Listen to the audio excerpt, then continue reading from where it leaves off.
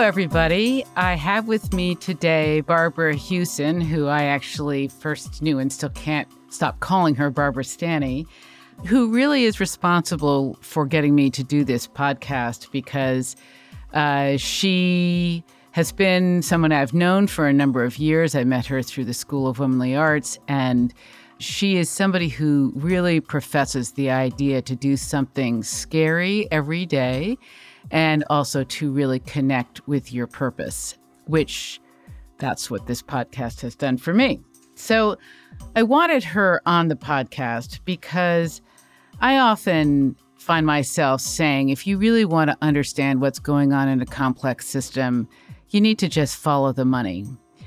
And, I've been saying on this podcast that empowering women is key to building a more peaceful planet and moving beyond war and armed conflict. And I also would say that because money is the currency of power, empowering women around money is key to empowering women.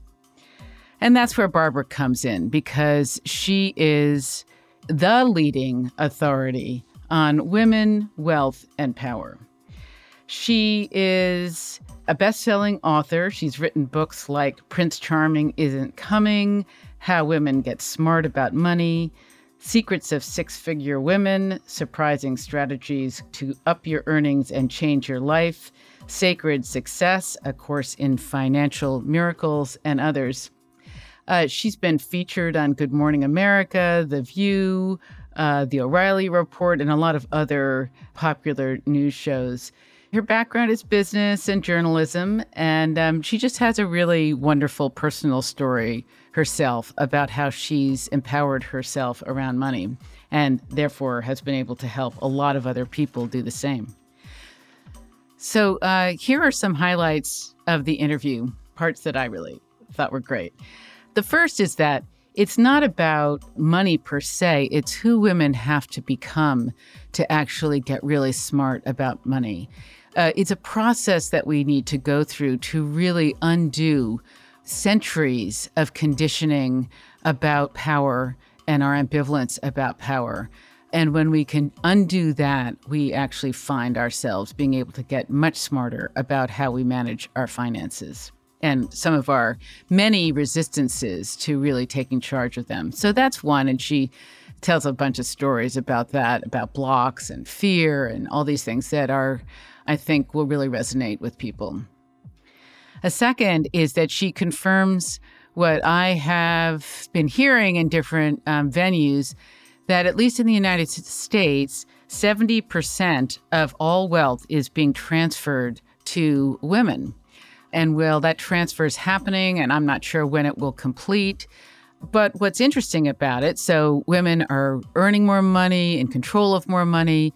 But what Barbara says is really interesting is that we still are not necessarily in control of it. We often have other people control it for us, and we lack confidence. So sometimes when we have that money, we don't really hold on to it in very effective ways.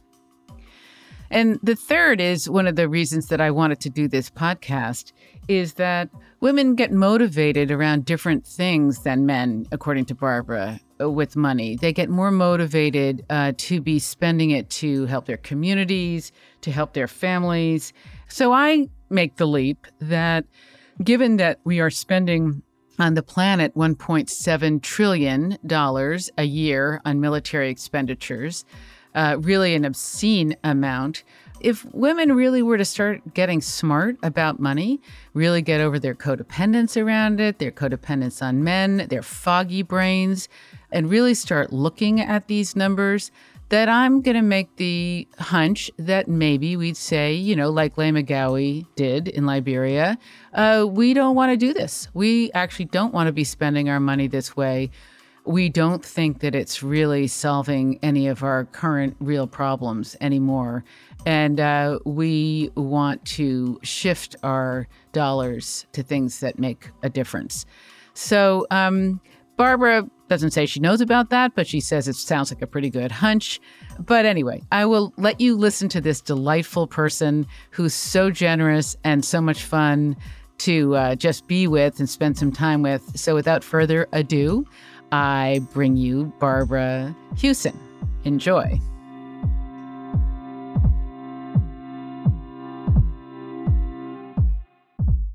So I actually think, Barbara, that I have you to thank for this podcast because you basically were saying, do something scary every day. And you were saying, pay attention to your purpose. So, I haven't completely clarified that, but I knew this was scary. And so I got it going. So, thank you. I'm sure the listeners thank you because many people enjoy listening to this podcast. That is so cool. And I love how you have a sign. I know, right? No one else can see that, but yeah, I have a sign behind me that says the Peace Building Podcast. You don't know your purpose? Seriously? Well, I do. My purpose is definitely about building collaboration in the world. It's been that for a long time.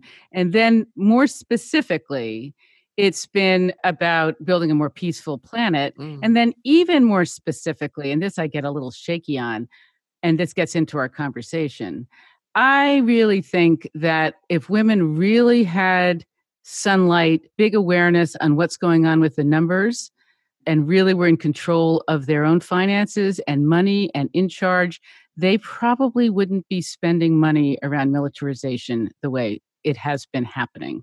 So that's a big statement. But I will say that the point is, on the podcast, people have been making, and very reputable people that, much smarter about this than I, but that basically... Hey. Okay, never mind.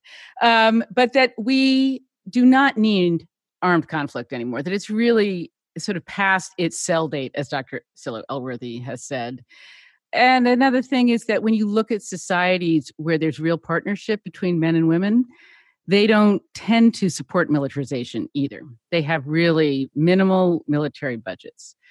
So that's where you come in, because basically I've been making the point on this podcast for a while that empowering women is probably the single most important thing that could happen to build peace on the planet.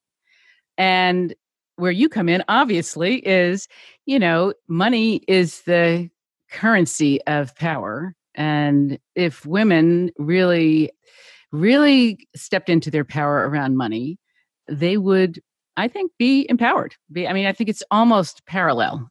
How women are around money has a lot to do with how women are around power. So those are some of the... Ooh, this is going to be fun.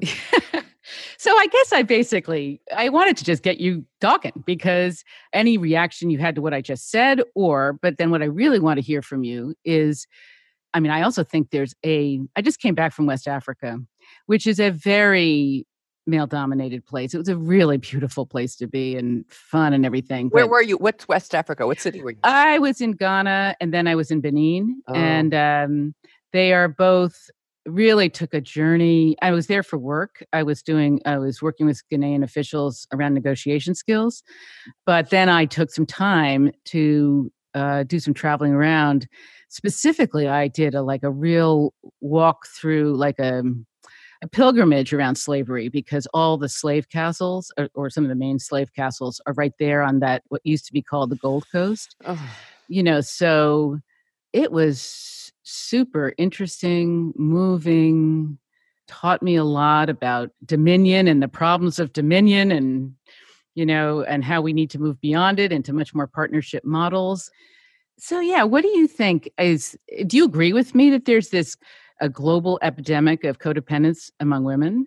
And maybe you don't, maybe your practice doesn't take you global too much. I don't know about that. Well, I don't know if I have had any clients from West Africa, but I definitely have them from Australia and Europe and Asia. Yeah. So, yes, we women are very codependent. And codependent means you put everybody else's needs before your own. So, well, and doesn't it also mean, because your book, Prince Charming Isn't Coming, which that title, of course, is such a fabulous title. It's also the way that I think women, we've been trained we sort of learned helpless. Yeah, no, absolutely. Yeah. Absolutely. We have been conditioned. Women have been conditioned. We have been raised to be dependent financially and other things. Right. Be the sacrificers, be the caretakers. Men on the other hand, were raised to be breadwinners, to be the strong ones.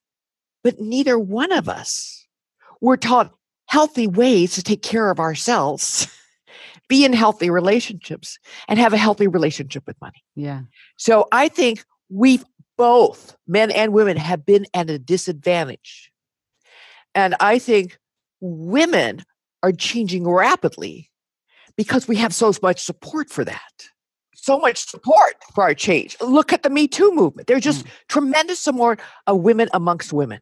Even actually in the New York Times yesterday, even in West Africa, I just read an article because in one of the indices that measures women's empowerment, I mean, I couldn't quote you exactly the different criteria they're using, but West Africa is one of the most difficult places for women. It's the most traditional, patriarchal kinds of cultures.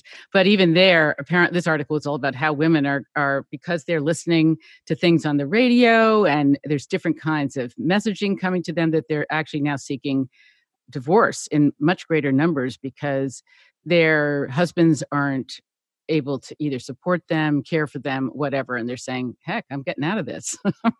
I'm going to make it on my own. I think I've seen it with some clients from Qatar and Saudi Arabia and around there. They're even rising up. Women are rising, and women are rising because I think energetically. I think men are at a disadvantage because they don't have the support system. They have a support system for status quo. They don't have a support system for stepping into this new reality that you and I want to create. So I consider myself very lucky to be a woman, and I think I want to empower women. And one of the reasons I want to empower women, not just so they're powerful, but I think men are afraid of our power. They're very afraid of our power. Why do you think that is, Barbara? Well, look at men when they're born, when they're young. They're very dependent on their mother, right? They're very scared of women's anger. I don't have a scientific proof for this, but in my 40 years of working with women and going through 3 husbands, I'm on my 3rd, I just see that men are very afraid of women's power because for men, power means domination over. For women, power means collaboration with. So men look through the lenses of dominance, and they are afraid that we will dominate them. Yeah, so Terry Real was, I don't know if you know him, he is a leading psychotherapist around expert in men. And he was the last speaker on the podcast. And he says, men aren't afraid of intimacy. Men are afraid of subjugation. Okay, that's a good way of putting it. They're very, very afraid because they've been the persecutors. They have been the ones who have subjugated. That has been, all of us from prehistoric times, from the second we stepped out of being tadpoles and started standing up, our prehistoric brain is wired for survival. We're wired for survival. And so anything that threatens our survival, our logical brain shuts off. We go back into our primitive brain, which is fight, flight, or freeze. Right. And I think that men are wired to fight, Women, when we get scared, we're wired to freeze or flight. And so we just have different ways of handling it. It's not the money that's going to give us power. I don't believe money gives you power. Money has no power. It's the process of who we have to become to be good stewards of our money. We have to become a powerful woman. And a powerful woman, in my definition, is someone who knows who she is, who knows what she wants, and expresses that in the world unapologetically. And so many of us, we dim ourselves down so we don't make waves. Men have a completely different other definition of power. But I think in order to become a good steward of our money, in order to create and sustain wealth, it's who we have to become.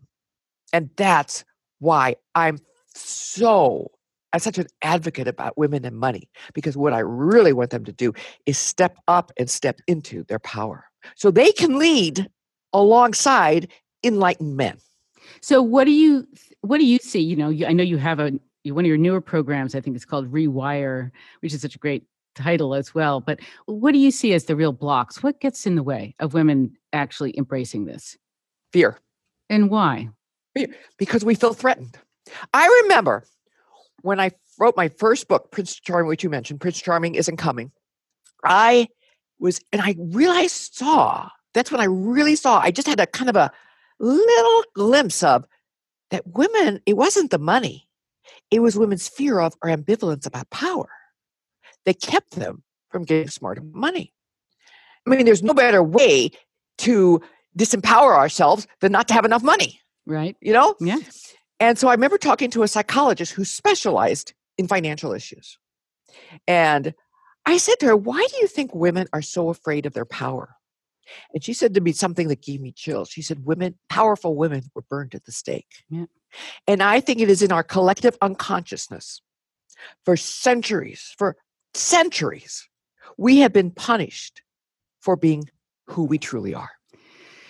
Yeah, I really relate to that. And I remember actually feeling when I watched The Burning Times, which is a pretty interesting documentary about that whole period in Europe, how I almost felt like I had a body memory of it. And I think other women have reported the same kind of thing. I have a question for you, Barbara, that I don't know if you know the answer to this. I think that I'm right in saying that in the United States anyway, in this century, is it currently that women have control or access to the majority of financial resources? Supposedly, according to, I don't know what statistics, 70% of all wealth will be transferred to women. So it hasn't happened yet. It hasn't happened. It's happened. Yes, okay. It has happened. It used to be, I think, 60% or 50%, 60% now. So we have tremendous wealth. We are making more money now before. We being women. We are making more money than ever before. We have more money than ever before. But we don't control our money. Either someone else does or because just because you have money doesn't mean you'll keep it. Yeah. So what I want to do is help women create wealth. Now, wealth, some people get very turned off by, but my definition of wealth is when you have more than enough. Well, I like your definition. I think you said something, by the way, I think I told you this, your blog, I read different blogs, but yours is my favorite blog. It is. It's short, it's simple, it's always so incredibly wise, and I always get something from it. But one of the things I got from it is this, that you said that the word wealth really comes from I forget the Latin word that means well-being. Wheel. It comes from wheel, W-E-A-L, that means well-being. Yeah. And that's really the whole point of creating wealth, is to create well-being. So who's to say what's wealthy? I've had clients that have $10 million and they don't feel wealthy. I've had clients who have far less, but they have enough and they feel wealthy. Well, it was interesting. It was interesting in Benin, particularly because it's one of the poorest countries, I think, in the world, if not in West Africa. But what I noticed there is that it doesn't seem like it runs much on money. It runs on people. So if something happens, suddenly all these people come around to help you. It's just, no one's paying for anything. It's just, I wasn't there long enough to know. I'm sure people would like to be making more money, and I'm sure the women would like to be making more money. And I was with one very entrepreneurial guest house owner that I'm sure is doing very well. But we don't have those safety nets in America, and also much of Europe, because we become very scattered. We don't live in our little tribes like we used to. Right. We don't live in communities like we used to, in small communities. So we don't have that safety net. That wouldn't work here unless we definitely changed our culture and lifestyle, which isn't going to happen. So, do you have any idea that the statistics that you were just talking about, well, first of all, you confirmed what I thought was true, that women may be the recipients of that wealth in name, but they're not necessarily in control of it. They're not necessarily managing it. Most of them aren't managing it. This is what has me so baffled. So this is for the United States. So 82% Fidelity just did a Fidelity. That's a management firm. If you're familiar.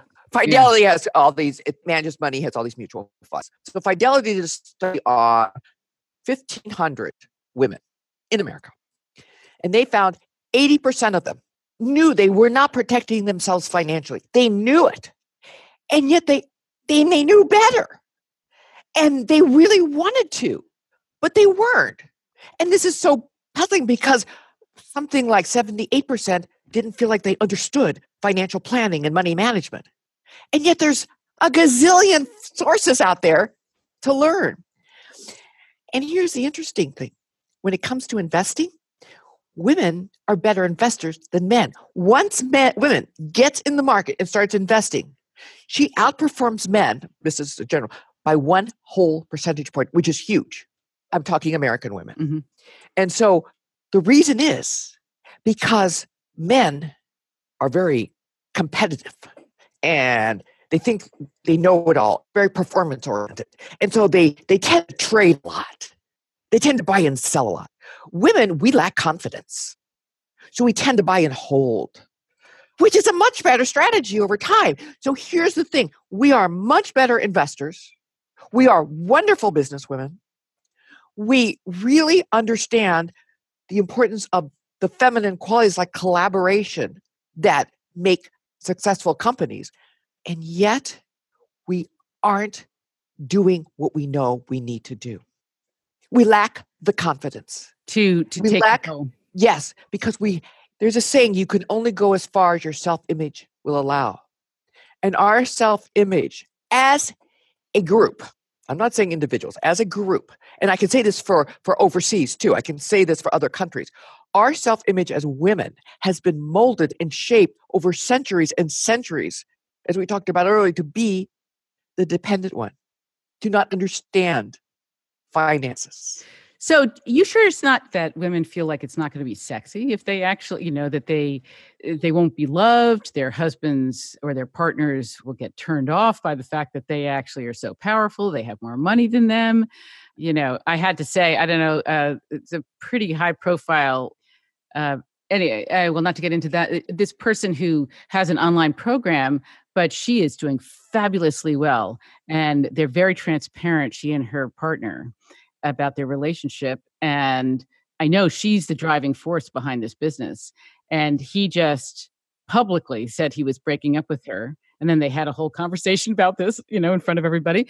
But that when I was reading it, I thought, fundamentally, I think he feels outdone by her. He feels like he can't deal with that kind of power coming from a woman, that kind of financial, because she's really making a lot of money. Men are scared of our power.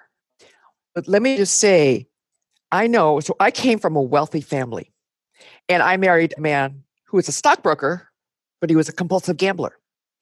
And over the course of 15 years, I'd find out every year, many times a year, that he was gambling my money, my inheritance away, and I still let him manage it. Mm-hmm. And after our divorce, I got tax bills for $1 million. I didn't have $1 million. My ex had left the country. My father wouldn't lend me the money. I had 3 daughters. I knew I had to get smart. And so I tried, and my eyes would glaze over, my brain would fog up, and I went to a therapist. And I said to him, Daniel, I really want to get smart. I really want to get smart about money. And he looks at me and he says, no, you don't. And it's like I couldn't argue. He took the air out of my balloon. That moment, that part of me that didn't want to get smart just took over. And I didn't realize that was there. I just thought I was stupid. But there was a part of me that was scared. And my biggest fear was that my parents would be mad at me and that no man would love me. And I was a women's liberator. I went through that whole phase. I was right there marching. But here I was afraid a man wouldn't love me if I had money or if I was powerful. So I had to really work on that. And I'm not saying every woman has that, but I think some of us suffer from that. I so relate to this because I came from a affluent, in some ways, I mean, economically privileged. I wasn't so, there's many different kinds of privilege. But in my family, I came from a family that really was stripped of my power very early on. That my brother given all the power, the girls, absolutely not given power. And so I was conditioned very early on that men were supposed to manage money. Men were supposed to deal with money. And then it related to this. It was so funny. My mother would give, when she would serve dinner, she would give my brother a big plate of food and she would give the 3 girls smaller portions of food. Well, that translated into how much money we ultimately made. And I mean, I'm transcending my own inhibitions about money and my own ability to make money. But I think it was I was very anorexic about money. I felt like I it was dirty to actually deal with it. Oh, yeah. So, yeah. So, And in a lot of religions, we're told that money's dirty. In a lot of cultures, money is not for the woman to deal with. So it's like there's a lot of, let's say, brainwashing or contaminating our thinking about what we're really supposed to be and do. And it all gets down to, in my opinion, for women, it all boils down to it's who we have to become to really manage our money wisely. There's 3 levels of financial development. There's survival, not enough. There's stability, enough. And there's affluence, more than enough. And so in order to create stability or even more wealth, which is more than enough for each person, that varies, we have to break down years and years and years and centuries of conditioning. Because learning to manage our money, becoming affluent or even stable, means we have to make definite internal changes in ourselves. we have to grow up, basically. I think some of this is really about wanting to stay childish. Patriarchy likes children. It's afraid of adults. And, for women, I think we're special if we are rescued. So if Prince Charming comes and actually saves us or sleep, we get kissed by the prince and he wakes us up and all those kinds of things. And the Prince Charming, he's just a projection of our disowned self, our own power. And so I love that. There's many doorways to power. For me, money. Sometimes it's relationships, sometimes it's health. For me, it's money. It's about really recognizing, I think it's a rite of passage into our power, into adulthood, to become the responsible adult we are meant to be instead of the dependent children. I have to laugh at myself. I got divorced about 7 years ago now. And the first guy I dated, it was so transparent. He did sustainable investing, but he really seemed to know an awful lot about money. And it was like, oh, okay, so I'll date you and you'll solve my panic about money. And then the next guy I dated, I realized that wasn't going to work. The next guy I dated actually was really good at fixing my house. It's like, oh, okay, I'll date you. You can fix my house. Now, actually, through your help, I actually have a really wonderful financial person who's like empowered me no end and makes me do it all myself. So I'm really actually now take care of the money that I have. I completely manage it myself, which I feel great about. You don't know how happy that makes me to hear that. It's so different. I feel like I've gone through this process and I now have a handyman who deals with my house, but I've gone through this process of like extricating, in some ways, I'll use the word patriarchy again, out of me. Like, for instance, I had an accountant. Really, I thought he was really taking care of me. I looked at it, I got smart, and it's like, you're not taking care of me, you're exploiting me. Then I had a couple of doctors and I'm not saying, because I now have many men that support me, but these guys were men who really were good at conveying to women that they were taking care of them, but in fact, they weren't taking care of me. They were actually overcharging me and not really giving me good service. And so one by one, I got rid of them. And got people that really were taking care of me and really were giving me. How did that make you feel? So much better and so much more empowered. I mean, I think that's it. See, that's it. Yeah. I still feel, I still would like to be with a partner again, I guess. I have some ambivalence about it because I'm so enjoying developing. I feel like I've really developed my authentic self. It's really emerging. I feel it too. I feel it since I last saw you. I can feel your change. Cool. I'm glad to hear that. Yeah. So I'm a little ambivalent about, because when, relationships are obviously, I'm still don't completely trust myself to not give my power away. I'm a kingmaker. I was taught to be a kingmaker, with men. And I made my ex-husband a kingmaker. I mean, he came from nothing and boy, he became really financially successful with my great coaching and help. And so it's easier in some ways for me to support somebody else in becoming powerful. And, that's a very codependent process to make the man. I even wouldn't pay for things myself. I wanted him to always pay for things, even though it was both of our money.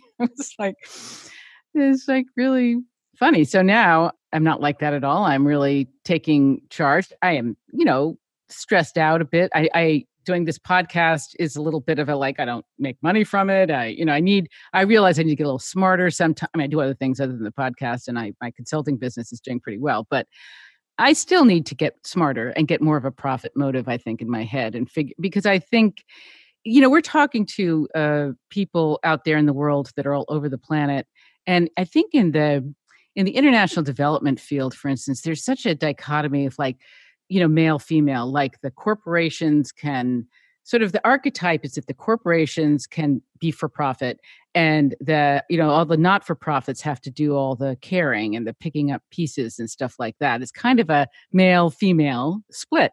And I think where we're going and where you're going and where everybody's going is trying to create much more mutual relationships that are much more partnership. But I still feel in talking to you, I still feel how many blocks there are for women to really do this. How many women voted for Trump? I mean, that's political, but I think there's a notion still of daddy will take care of me. Some strong man will take care of me. And then I won't really have to fend for myself. That's because we are scared of our power. We don't own our power. It really all goes back to that. It's so simple. We have been punished. We have been shamed. We have been ridiculed for owning our power. And we've just dimmed our light down. That's we've done because we don't want to make waves. Becoming a powerful woman, and you can do that by becoming a good steward of your money. Not to be rich. Because, I know what I was saying. Once a woman reaches financial stability, she has enough, to put a roof over her head and feed her kids. Right. Once she reaches financial stability, most women are not motivated by money. They're not. Uh-huh. Now, they want to make more money maybe, but what motivates them is the opportunity to help others. And that's why I'm such a promoter for creating wealth.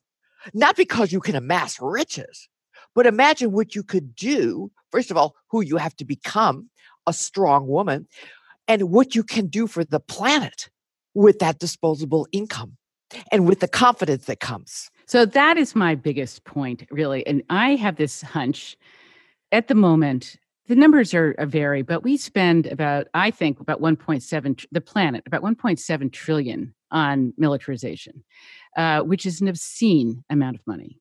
And by most experts' accounts is unnecessary. Like in terms of conflict prevention, doesn't help. There's a lot of people making a lot of money off of arms, either the small arms trade, the large arms trade. There is a woman in West Africa named Leymah Gbowee. I don't know if you've heard her name, but she is really an extraordinary person. And I've told the story before on this podcast. But she basically not single-handedly, in coordination with other women, she coordinated women to say, we want peace now. We want to stop the civil war. We want peace now. And they did it. They did it by actually going on a sex strike. It was very Les Estrada. They started wearing... Oh, I heard about that. Yeah. Yeah, that story is an amazing story. And I'm not going to get into it here. But the point is, I think at the moment, the United States spends 7 times more than the 7 largest spenders combined. We are spending that much on militarization. Now, and I don't even know if that means just weapons or if it means the impact of armed conflict. But I guess what I'm saying to you is that if you were a household, I think women, if they were sitting around planning their family budget, I don't think they'd be spending that money on bombs. I think they would. But let me tell you, it depends. Yeah. If they're scared, if they don't feel safe, if they feel they need protection, if that primitive part of their brain is constantly activated and stimulated. Right. Because the only thing that keeps going is fear. Yeah. We've had conflict since the beginning of time. We've always had conflict because that's fear. Well, we haven't actually had war since the beginning of time, believe it or not. But we had tribes. There were always tribes warring with other tribes. No, actually, not so much.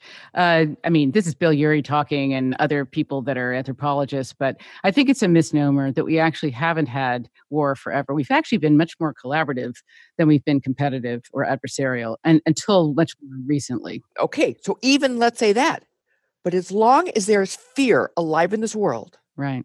As long as we are afraid that someone is going to take over, there will be conflict. And I think the answer for me is like, it's like what Mother Teresa said. She wanted to go and help the poor. She first had to get in touch with the Hitler in her. It's like we have to get in touch with the anger in us, with conflict in us, with the fear in us. And if we can heal individually, we'll have more of a chance. That's my feeling.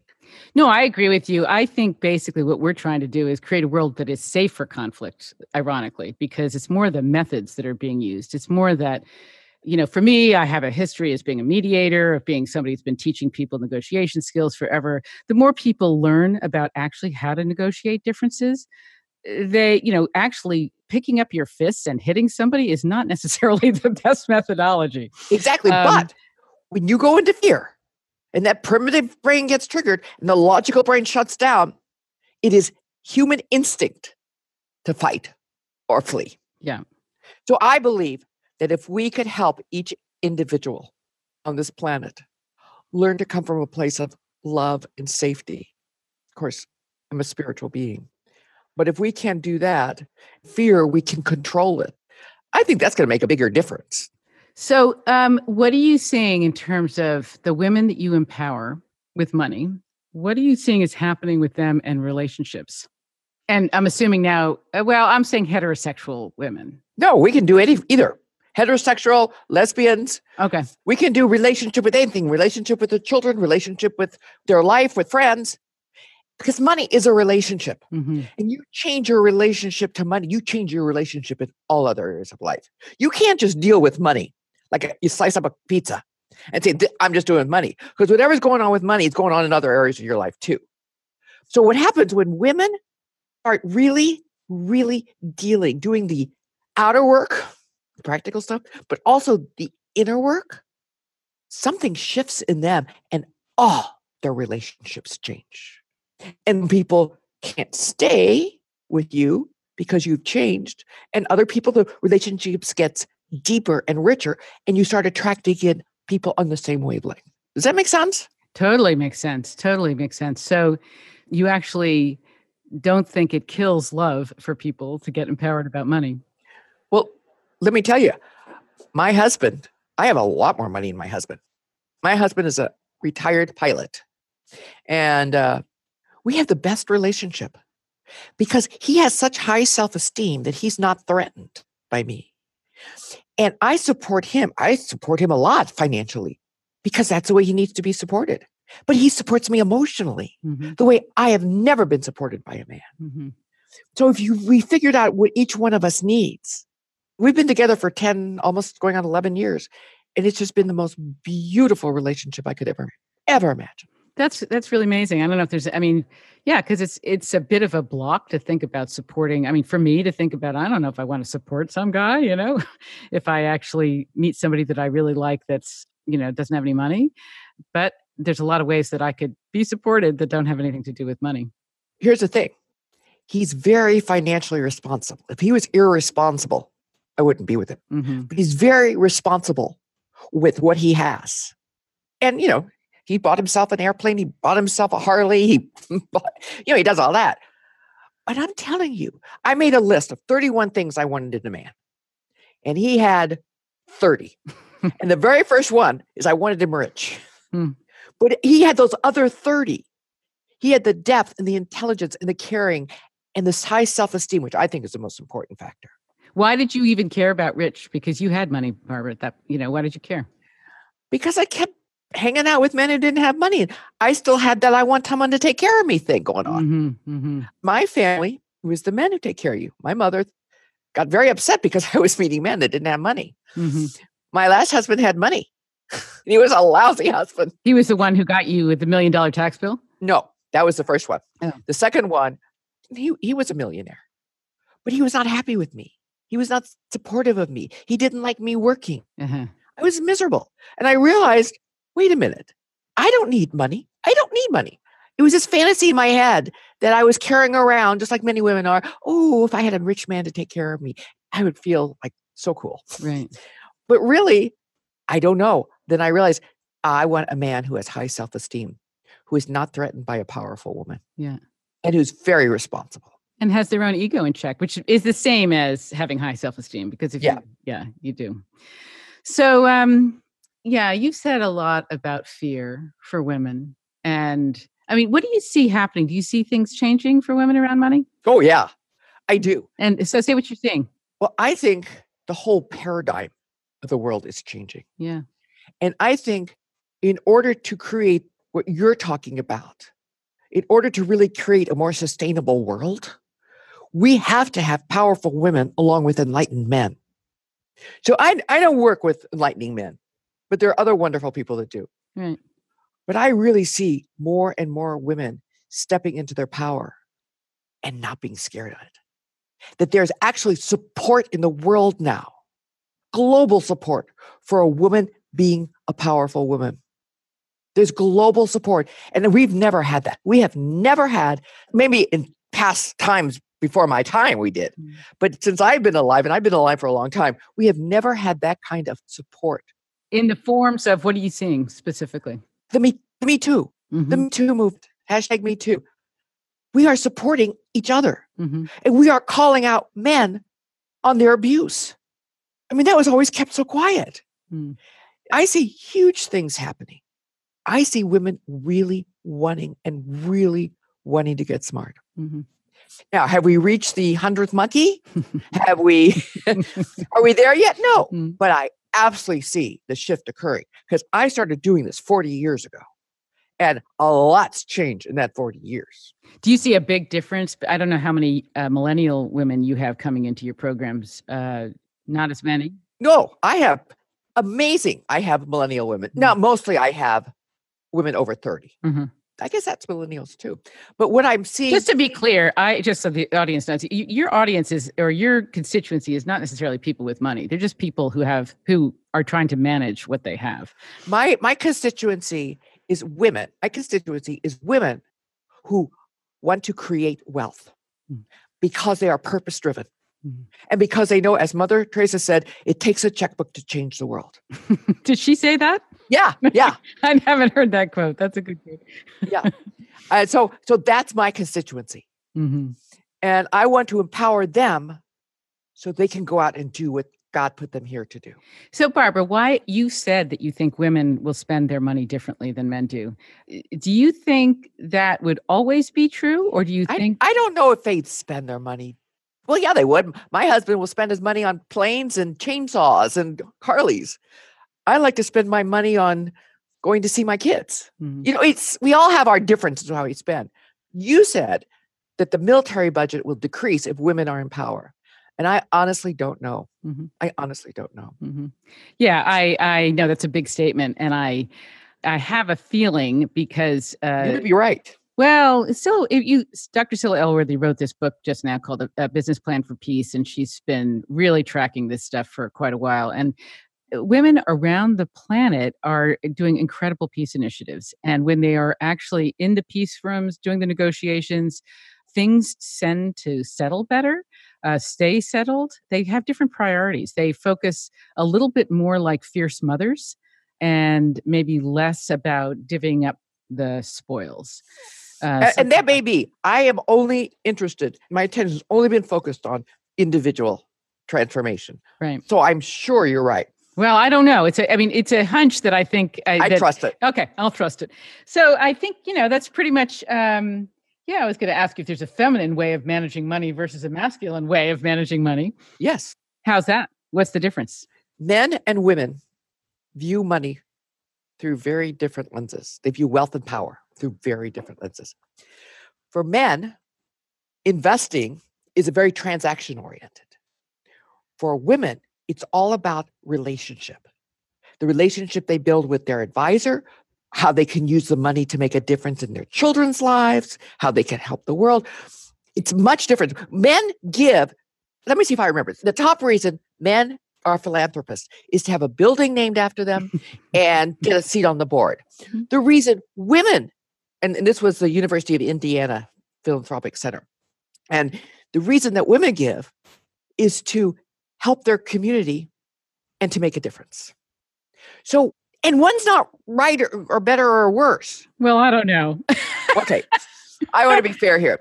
Also, when it comes to investing in a stock market, men's brains see investing as a challenge. They see the risk they take as a challenge. And they're just, rah. Women see investing as a threat. It's like the woolly mammoth coming at them. And so they have a tendency to freeze or flee. So there's all kinds of ways I could go into that women and men differ.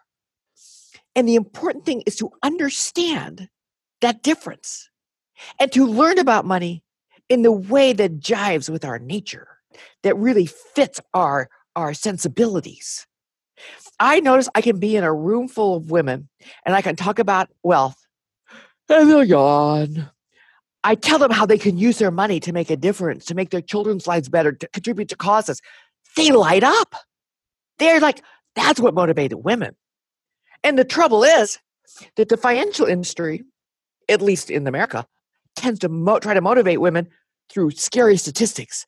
70% of you can't retire. 90% of you are going to be alone. That doesn't motivate us.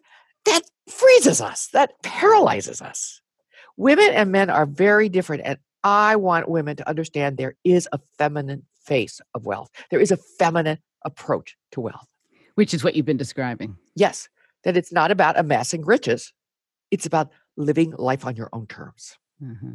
Do you ever recommend when people get married that they combine their money, or do you recommend to women that they keep track of their own money, or do you have any opinion about that? Yeah, I do. I think whatever works for the couple. But always a woman should have an account in her own name. Always. She should have her own personal identity. They can have the mass in there, but she needs her own personal identity, because I've witnessed too many cases where the marriage fell apart and the woman had no money or no credit in her name. And that's a scary place to be. Right. All right. So any final thoughts on this whole, I was thinking a good title for this would just simply be Prince Charming Isn't Coming, Women, Money, and Peace, something like that. How about becoming your own Prince Charming? Becoming your own Prince Charming. Yeah, that's a good one. So you haven't talked too much about your own journey of empowerment, because you have definitely told the tale of ending up with a huge tax bill. But how have you changed over time, like in terms of your own empowerment? I told my husband that if he met me when I was in my 20s and 30s and early 40s, before I got started really taking responsibility, he would never be attracted to me. Oh, interesting. I was like a needy, scared, had no self-confidence. Well, I think what gives you self-confidence is not when things come easy, but it's when things come tough and you overcome them. Yeah. I think that's what gave me confidence. Mm-hmm. And the only reason I decided I needed to get smart about money, because I had 3 daughters. They were young and one was a baby. And I was not going to raise those girls in the street. I wasn't talking to my parents. My husband was out of the picture. So I was very motivated. Mm-hmm. And I was terrified. But I really realized that the only way to go to the next level in your life, whether it's making more money or losing weight, is the willingness to be uncomfortable, the willingness to go where you don't want to go. Mm-hmm. Well, that's a good place to stop, I think. And really, thank you for your time and your enthusiasm and your insight, as always, Barbara. Really a pleasure to have you on the podcast. Thank you. And it was a pleasure. I love the way you interview. It's like a discussion. Well, I love that. Thank you. All right. Bye-bye. Okay. Bye, sweetheart.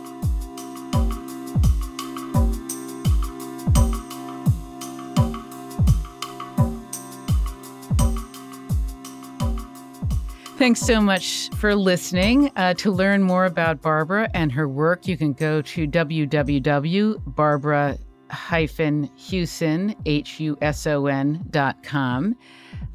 We have another really exciting interview coming up right on the tails of this one with Priya Parker, the author of The Art of Gathering. So stay tuned for that. And thanks again for all of your support and listening to the Peace Building Podcast.